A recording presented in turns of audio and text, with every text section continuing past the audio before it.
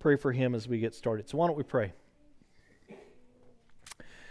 Lord, your graciousness just overwhelms us, and if we recognize that every day, we're better off. We thank you for Doug and just what a father he's been for Tyler and just the man that he is. We pray that you watch over him medically, just what's going on in his body. You know his body more than anything or any way that we would know about it because you created him. And we pray that you get him healthy, that he has many years ahead of him and can be a grandfather and a father and a husband. And we just pray that you would heal him and heal him quickly. In your loving name, Jesus. Amen. Amen. You're welcome, man. Well, before we get started on the study, I've not heard back from Leor yet, so I'm been trying to say, hey, just whenever you're ready. So now I got to go, hey, do you want to do this or not? So, but I went ahead and I was talking with somebody or a couple of different people this last week about the Temple Mount. So I don't know who it was. So if it was you, great. If not, then you get the byproduct of us kind of talking about it. So I went back and found a few pictures from the Temple Mount from when we went to Israel. And speaking of Israel, Lisa grabbed out our Israel a scrapbook that we have over there, pictures and explanations and different things of when we took our trip to Israel. So if you want to look at that, you can. So let's see. So around Jerusalem, this is a terrible picture. I had to try to get an overview. You had to copy and paste from the internet, and it's kind of hard. Here's the Temple Mount, okay, right there. Mount of Olives is here. Kidron Valley is here. The Valley of I can't pronounce the other valley, goes right back over here. And basically you have a wall that went around Jerusalem all the way through to these different gates. And there was eight gates that led into Jerusalem proper during that time, okay? So when Jesus, there's debate about where Jesus was actually put on the cross. Was it... I don't know where it's located in here, but it's actually in the inside of the wall, not outside the wall, where the Catholic faith says he was crucified, where they rub the stuff on the rock because it becomes magical all of a sudden. I've kind of showed pictures of that before. And there's a garden tomb up over there also, but there's also a debate now about whether it was over here on the Mount of Olives somewhere, because that's a prominent point that everybody would see also. Especially all the Jewish leadership that they were trying to quash what was going on and so forth. So just some different things. But you have the dung gate, which is literally the trash gate. So all the trash went out, which is ironic toward the city of David where all the kings lived. So I don't know why, but the Golden Gate, I want to talk about the Golden Gate and the three arches gate. One goes straight into the temple. There's two different thoughts on where the temple was on the Temple Mount. One thought is, and I'll talk a little bit about it, would be over here, the Golden Gate. There's another rock over here that has a little gazebo over it. A lot of people thought it was where the Dome of the Rock is. Some people are saying it's actually over here on this side, and I'll explain the reasons why here just in a second. So, ancient times. This is what people think it looks like. One of the things that we don't realize is from the Mount of Olives, there was two different bridges that went over to the temple. So we think you have to go down the Kidron Valley. Jesus came down the Mount of Olives and then went across a bridge to go into the temple area. This actually gets you into the gate in Jerusalem, and then you have to go on up into the temple area, okay? This was called the Golden Gate. This is the triple gate or the three arches gate over there. The reason why they did bridges going across there was because the priest or the rabbis had to go sacrifice the red heifer for them to be, I'd have to research more about this. I forgot exactly all the wordage, but basically to purify themselves and purify Israel, a red heifer had to be sacrificed, and it had to be sacrificed outside the gates. So they did it over on the Mount of Olives. The priests could not walk across any graves or they would become unclean, and they'd have to go through a cleaning ritual to be able to go back into the temple and all that. So they built these things so they didn't have to walk directly upon graves, okay? So there was actually two different ones. There's passage of Scripture, I'll have to look up where it is, that talks about looking from the Mount of Olives through the gate to the temple, okay? So that's why they think it's either over here on this side, to the right of the Dome of the Rock, where the temple originally was, or it would have been over here where this particular person believes it is, going across that gate, or the triple gate. So just interesting things. Does it really matter? No, not really. You know, it doesn't change what we believe or anything. It just is an interesting talking points. So that's what that is. Oh, and here's a second picture of the Golden Gate going that way. This is the Lion Gate. I thought that was pretty cool. They call it the Lion Gates because the lions are on it. This is the Arab Gate. It's now it's called the Arab Gate. I forgot which gate it was. Let me go back here. It would have been the Damascus Gate. It's now called the Arab Gate because that's where all the Arabs go in and out most of the time. And then here's a picture from the Mount of Olives looking across. All these Muslim graves. All these are Jewish graves. If you look at Jewish graves, you'll see rocks all over the little graves. Every time you visit the grave, you'd put a rock on there to say, I remember you. So you'll see rocks all over Jewish graves. It's kind of remembrance. Reason why there's Muslim graves over there is they believe, or a rabbi, which Christ is, cannot walk across, like we said, graves because he becomes impure, right? He can't go into the temple area. Where Revelation, it talks about him entering in and going to the temple area and walking to the temple area. So they put all these graves there, which kind of begs the question. If you don't believe he's God, if you don't believe he can come back, then why put all the graves there, right? You know, what are you afraid of? You know, so kind of interesting laugh. This is the gate, beautiful. And then the triple gate would have been right over in this area. So just thought I'd throw those in there. Again, that's a close-up of the deal with the Muslim graves over there. This is the inside of that gate. And again, we think of, just a gate, open the door, you go in. No, they were hard to get into. This is the outer wall of Jerusalem. They wanted to make it hard to get into so they couldn't be invaded, okay? So this is a really huge, thick gate that inside you would have to weave yourself to be able to go into. So that's, I just thought I'd throw in some pictures every week. We'll try to do something different. Hopefully Leor will get back to me. I'll have to try to get to him. So tonight we are in Numbers. So you have Genesis, Exodus, and continuing the story is Numbers. You know, Leviticus kind of interrupts it. Deuteronomy kind of interrupts it. They're kind of external books, but they're there for a purpose.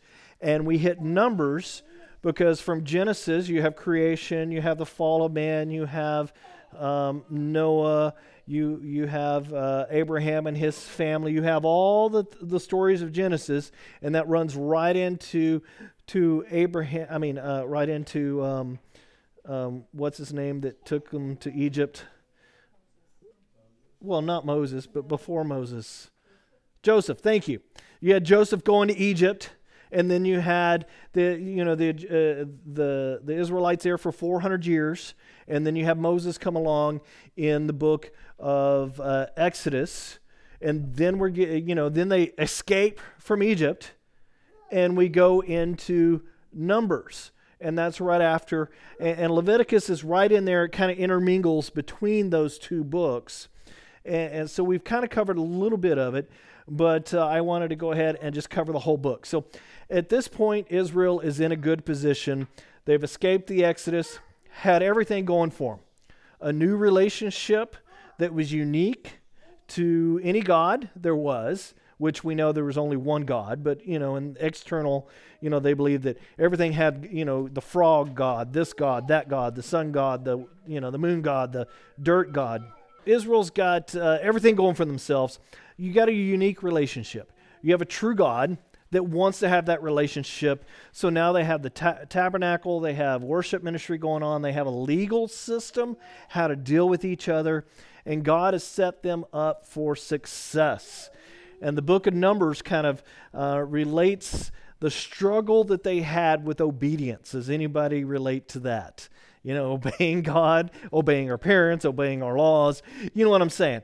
We struggle with that because innately we want to do what we want to do instead of following what other people want us to do.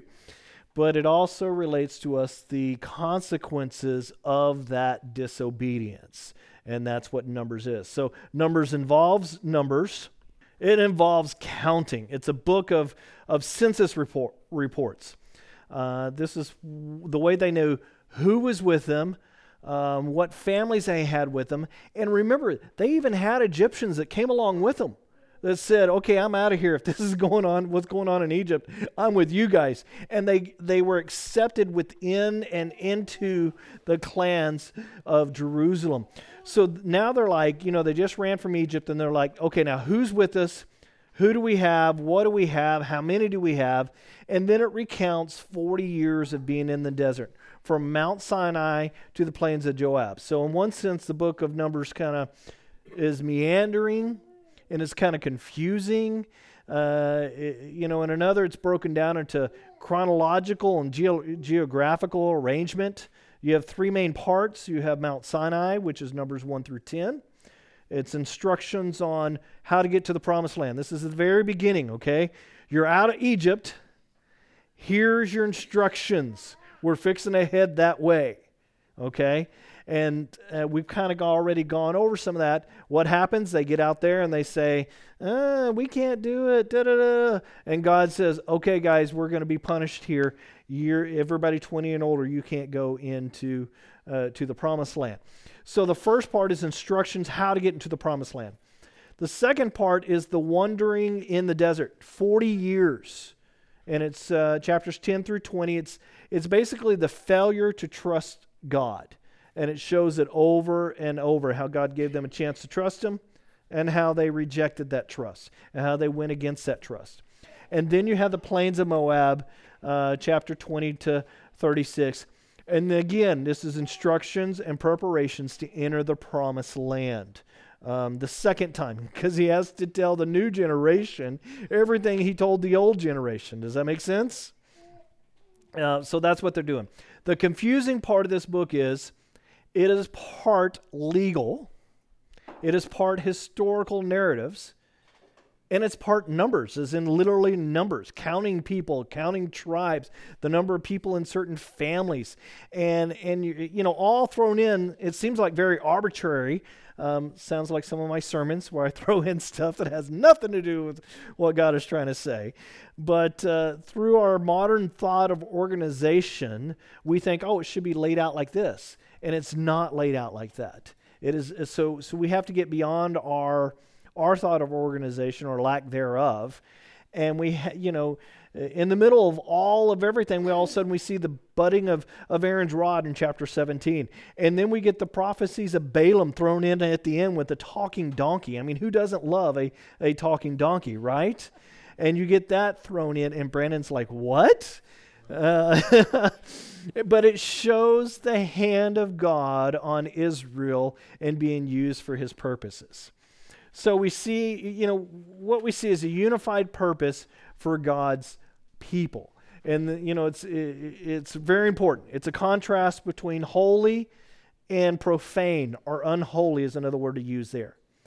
The holy is shown in the presence of God. So this book you will see where you have God's holiness shown through His presence, and then you will see the unholiness or the profane. Let me go over the holy. You have the blessing of the numbers. In other words, go out and multiply, and God blesses them by having more children and so forth. You have the laws of cleanliness. You stay clean. You follow these eating guidelines. You follow these other guidelines that we talked about last week, where you have 2 chapters that just go over fungus. You follow these guidelines, you're going to be blessed. You have the service of the Levites, the priest. You follow that, the priests are going to bless you through me. You have the atonement of Aaron, and you have the inheritance of what we call clean land. The promise of you're going to go in there and conquer, and everybody you're going to push everybody out of the way, and it's going to be clean land. And then you have that contrasted with the profane or unholy. It's represented by all sorts of uncleanliness, and which has the result of God's wrath upon them. You have his plagues. You get lost inheritance by the people that are dying. That group that's over 20 years of age and over, they lose that inheritance. It goes on to the next generation. And you have the pollution of the land. In other words, when they go into the land, they're going to have to continually fight and fight and fight because God knows they're not going to follow his ways of doing that. So let's look at the book of Numbers by looking at the numbers. In two places, it lists out the population of Israel's men at 600,000. So again, we've gone over this anywhere from 2 million people to 4 million people, and there's some debate on that. This would almost double the size of the population of Canaan. So think about this. The land that they're going into, when they show up, it's going to double the population. So what does that do to the resources? Well, when you have increased resources, or increased people, less resource, right? And we see that, we've seen that throughout the ages in California when it comes to water and land and fruit and, all those things. When you have an increased number of people come into an area, you have less resources. I had a friend of mine that did population growth up in the Bay Area, and he planned out freeways and all that kind of stuff for Caltrans in the state, and he said this is what the population is going to be in the 90s or right at the 2000 mark. And he was right on. This guy was old, okay? He was a friend of mine. And he goes, I planned out all these freeways that needed to happen that didn't happen. And you ought to go up and drive in Bay Area traffic. I mean, it's worse now than, I've been gone for 15, 16, 17 years now. I mean, it's worse now compared to when, and it was bad back then. So, you have increased population, and that's what was going to happen. So at the beginning of the book, God is preparing them for the promised land. This is chapters 1 through 10. Mount Sinai was not their final destination. So God instructs them on how to break camp. He literally gives them instructions. This is how you put away the temple. This is how you store the stuff. This is how you're going to take it. This is the carts you're going to use. You need to build this. You need to do that. So he gives them all the different stuff, and he says, you're supposed to follow me through the desert. And what's interesting is chapter 9 is important because they celebrate the Passover before leaving the mountain.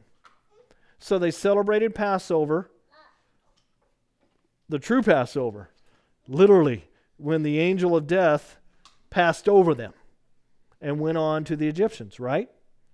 They celebrated that. They get out to the desert. They're finally celebrating Passover again. It has a whole new meaning to them. They will mess up, and then the next time they will have Passover in this manner that's written down at least is right before the battle of Jericho in Joshua 5. Now, did they do Passover in between those years? We don't know. It's not written down. I'm not saying they didn't, but it wasn't important enough to write down on that. So I don't want to definitely say, well, this is how it was. I just don't read it, and God doesn't show us everything in his word. But this shows us that recognizing and celebrating the past can be, can prepare us for the future. It's a time to remember God's guidance. It's a time to reconnect with God, ask him to watch over us, just like they were doing at that time. He loves that toy, by the way. Yeah, he does. It's okay. We love our kids, right? And we love them around. So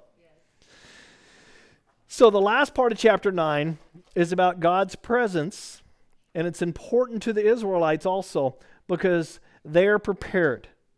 They're organized around the temple. So if you read 1 through 10, you'll see that they'll be organized in camps.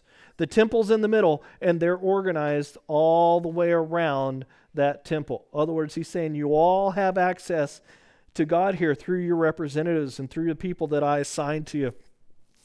And all the tribes have their own area with God in the center. And this is chapters 1 through 2.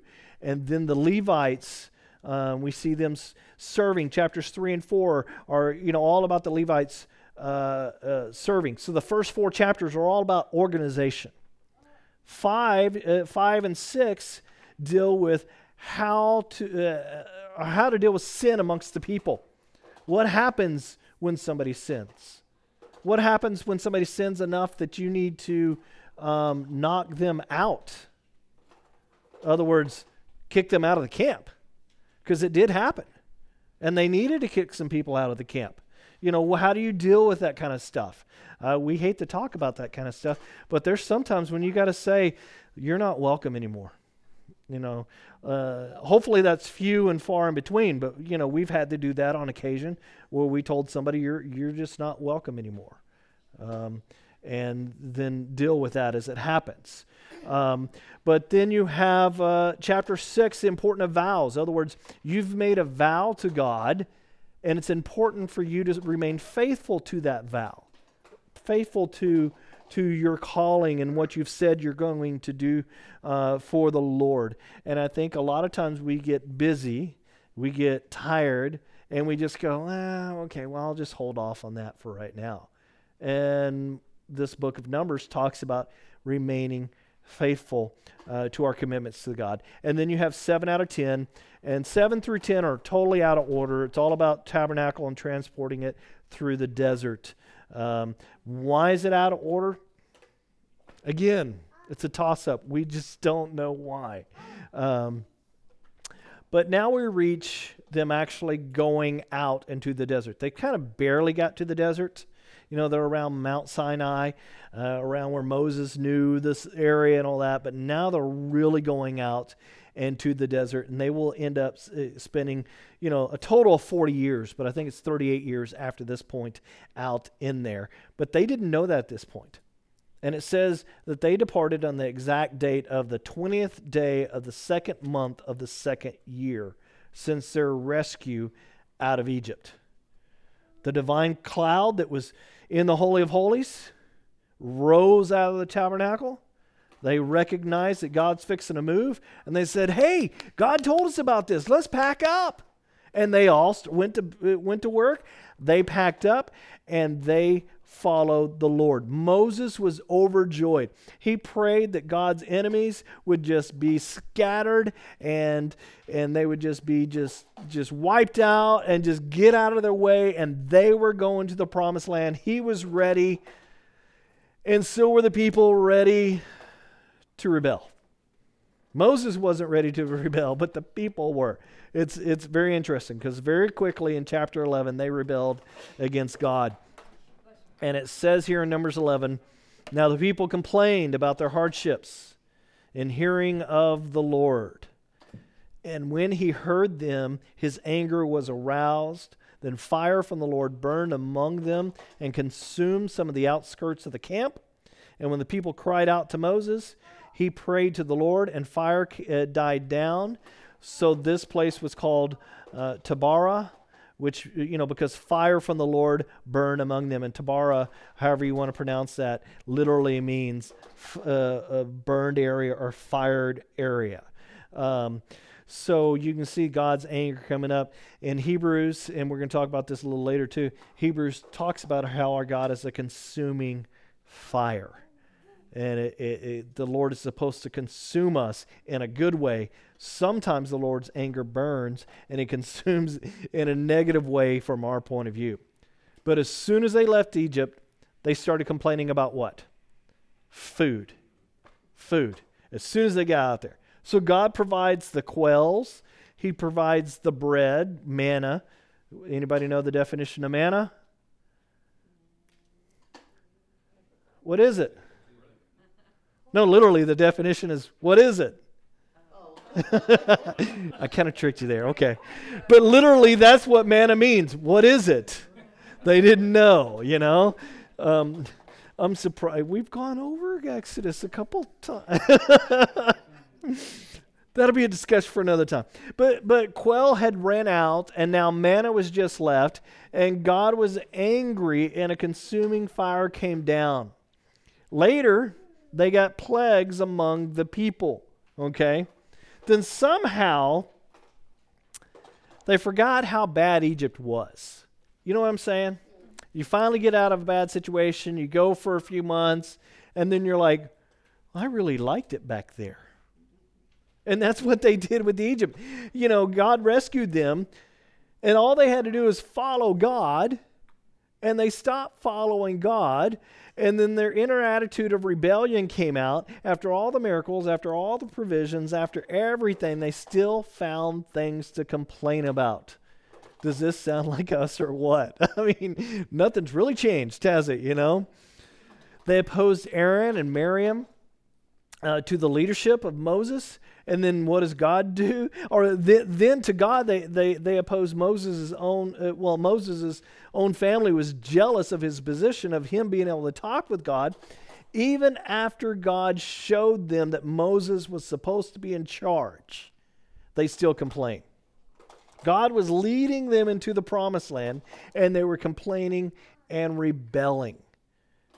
And then chapters 13 and 14, they refused the promised land. And they said, if only we had died in Egypt. Well, a lot of grateful people, huh? You know, you just can't please them at all, you know. So what did they do? They decided to replace Moses as leader. And God got so angry, his glory came down to the temple. And when I say his glory, all the glory of God came down to the temple. And what does that mean? That means blinding light went everywhere over Israelites, okay? Remember Moses up in the cleft of the cliff? And God, you know, he says, God, can I see your face? He says, no, you can't see my face, but after I walk by, look out. And he did. And the glory of God shined on Moses' face so much, what happened? Yeah, he glowed. And he had to wear a veil over his face. Okay, imagine the glory of God coming out like that in the temple. And people trying to freak out, you know, people are freaking out, what's going on? And then, Moses begged God not to destroy them, and that's when God said, anyone over 20, you cannot enter the promised land. The people said, wait, we're really sorry. We can go into the promised land now. And they set out on their own, and they went to a battle against the Amalekites and the Canaanites. They consistently ignored Moses when he spoke for God, and they got whooped, completely whooped. And we see that. We get out in front of God, we don't follow God, and we think we can go out and do these battles. And God says, whoa, wait, what are you doing out there by yourself? You're going to get killed. You're going to get hurt. So that's what happened to people.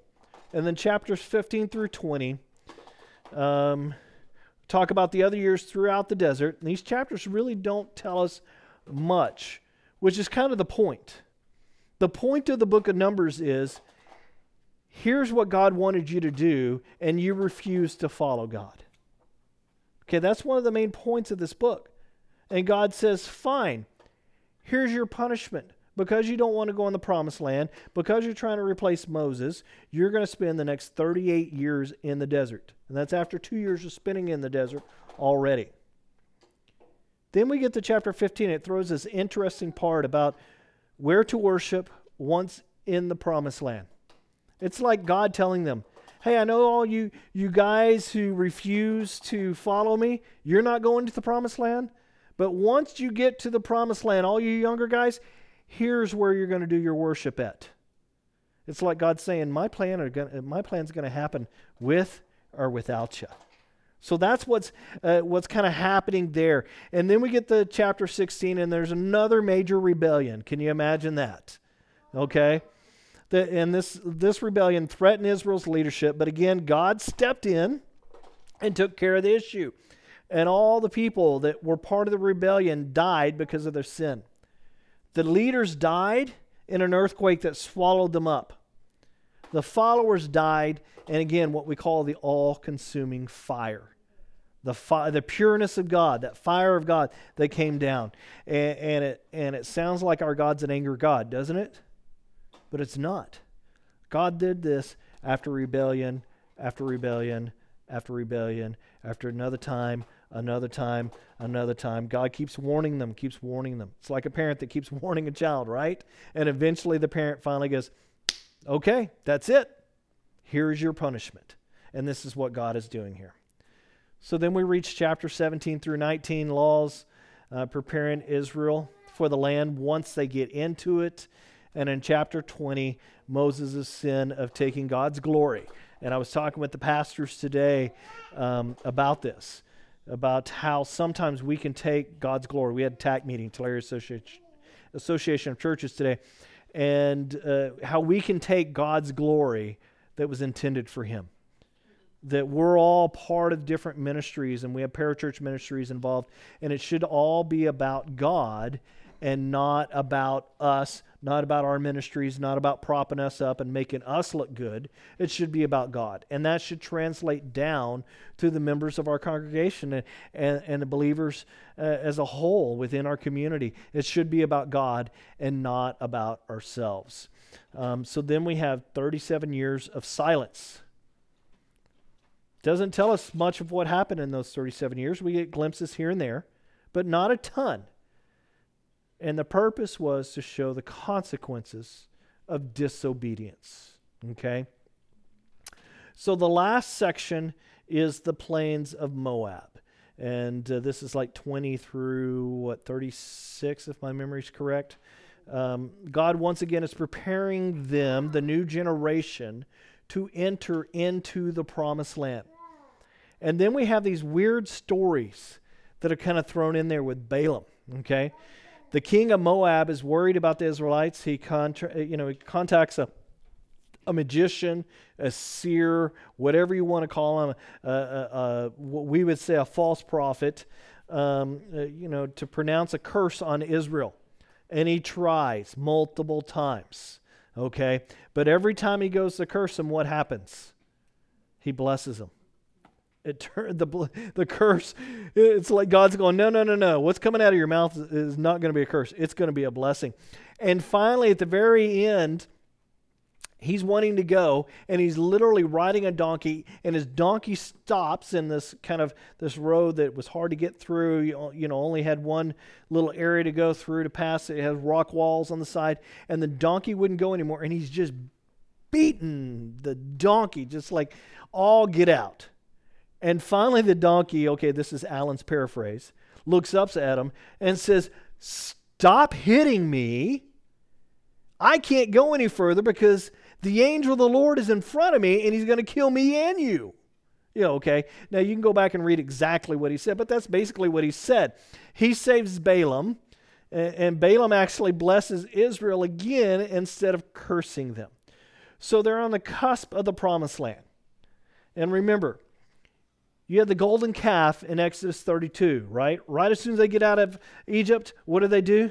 They start worshiping, a different god, okay? They rebelled. Then you have the rebellion at Kadesh in Numbers 11 through 14. And here, right on the cusp of the promised land, you will get the same. They are on the Jordan River. And what do they start to do? They start acting like the locals. They start worshiping Baal, which we've talked about that God before and how you worship Baal, and we won't necessarily go into that tonight. But it begins a problem that Israel will continue to do over time. Oh yeah, we need some WD-40 for those wheels. But, they will have this rebellion over time, again, of leading themselves astray, worshiping other gods. And God sent a plague on them in chapter 26 that nearly killed them off. And then we jump to chapter 26, or 25 has nearly killed them off. 26, you have another census. And in chapter 27, you have instructions for worship again in case they forgot how to worship. Now, why would you forget how to worship if you've been doing it all along? Because you weren't doing it all along, right? You're out worshiping other gods. And what does worshiping other gods lead to? Well, you start acting like everybody else. You start acting like the world. And what else did they start doing? They started intermarrying. Now, a lot of people in the past have used this in the church to say, well, this person with this color skin should never marry this person with this color skin. And that is not what intermarrying is all about. Intermarrying, or marrying somebody you shouldn't be marrying, is all about marrying somebody who does not have the same beliefs as you do. And what it does is it causes division within your family. Okay? If a Christian marries a non-Christian, they butt heads all the time. Okay? It causes all sorts of problems. If a Christian marries a Buddhist, what happens? Well, where do you take the kids to church? You see what I'm saying? You know, I've had discussions with different people about, somebody from, I won't say who, but somebody marrying somebody from the Catholic. You know, we're non-denominational, we're conservative Christian, and somebody marrying Catholic. Okay, now, are those two different faiths? Well, depending on where you come from, I don't know. I don't believe all Catholics are going to hell, okay, like some people would. That's a discussion for another time. But that does lend problems to where do you take the kids to church? Because Catholic family, Catholic traditions, we want them to go through this. Well, some of their beliefs don't align up with some of the beliefs that we have. So what do you do there? So I would not say that that's exact intermarrying that the Lord says don't do. I'm just saying it causes issue.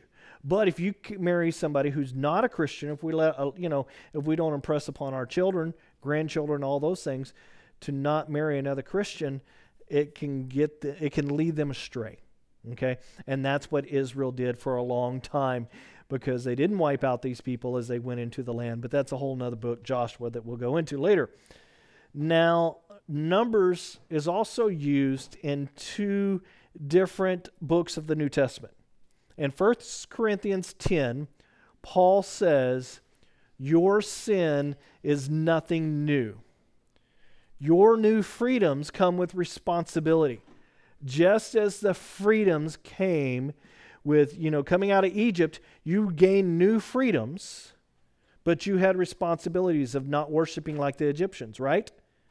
Going into a land where you're going to have people worshiping Baal and other gods, sacrificing a certain age and stuff like that to those gods, and you're going to be enticed to do the same.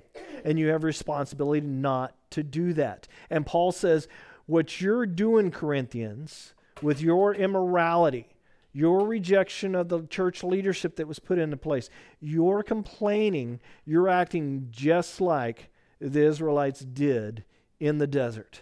And it caused them 40 years. What's it going to cause you? And that's what Paul basically said. How many times has our rebellion caused God to put something on pause? Okay? Think back to those of you who are more mature in age. Did you ever withhold a blessing from one of your children because of the way they were acting? And I'm not trying to make a point here, Brandon, okay?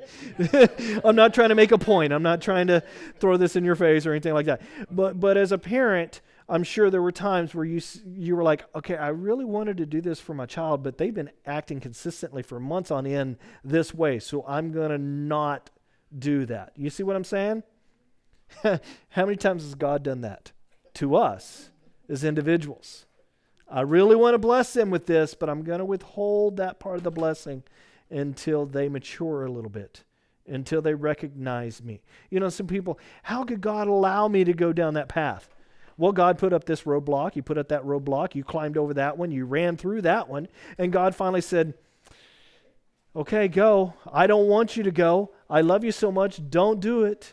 And I'm going to be here for when you start turning around and heading back, just like the prodigal son. Okay?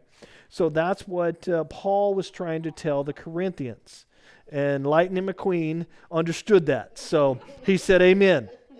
Now, in Hebrews, the author refers to the account of the spies as a warning for the Christian readers, okay? The spies, as they go in over to Jericho and all that kind of stuff. I'm sorry, not Jericho. When they went first into the Promised Land. So the first going into the Promised Land. He said that it was a warning to the readers to take care so that they don't have an evil, unbelieving heart. And that really was the crux of the issue. God says, go over there and check out the land. It's full of milk and honey, and I'm going to give it to you. And the Israelites went in there, and then they came back out going, there's no way. I can't do this. And it's like slapping God in the face. You're not going to give that to us. You can't do that. After everything that God just did to get them out of Egypt. And they're like quaking in their boots. Now, we kind of laugh at that, but we're kind of the same way. I mean, the warning there is for us not to have an unbelieving heart that will take us away from the living God. Okay? Like the Israelites of old. Because it robs us of the peace that God has to offer. Because it doesn't matter the difficulties in life if we know we're on the path of God. Does that make sense? It doesn't mean they're less difficult. It just means that we have a peace that God is with us and that we're going to get through this. We can see the light at the end of the tunnel. And that light may be, I'm with God in heaven in the end. Okay? Now that light might be, I see this trial coming to an end soon, but ultimately the light at the end of the tunnel for us is being in heaven with God, right?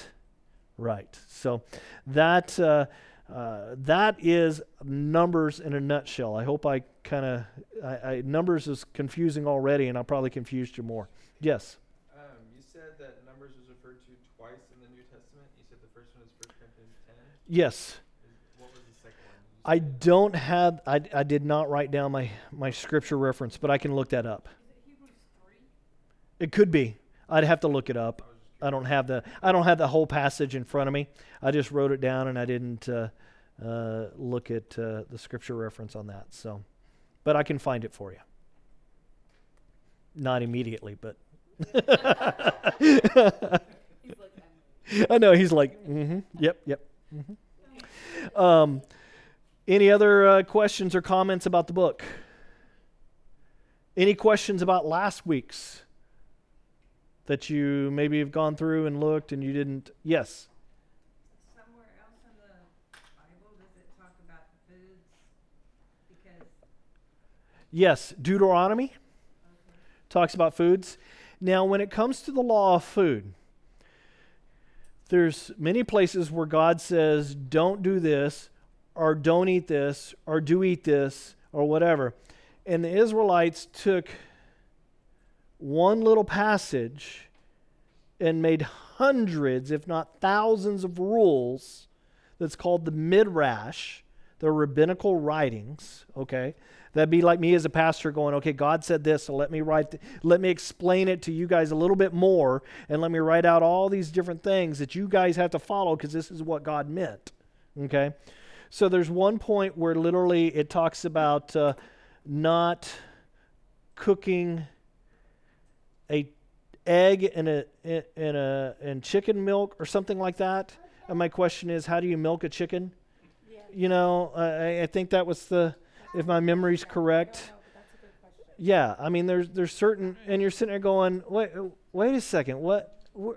God didn't say that, you know, and I mean, he did say some other stuff that kind of, I could see where they got the rule from, but it doesn't make sense that they got that rule out of that, if that makes sense. So Deuteronomy has a lot of those laws, and we will hit Deuteronomy, Genesis, Exodus, Leviticus, Deuteronomy next week.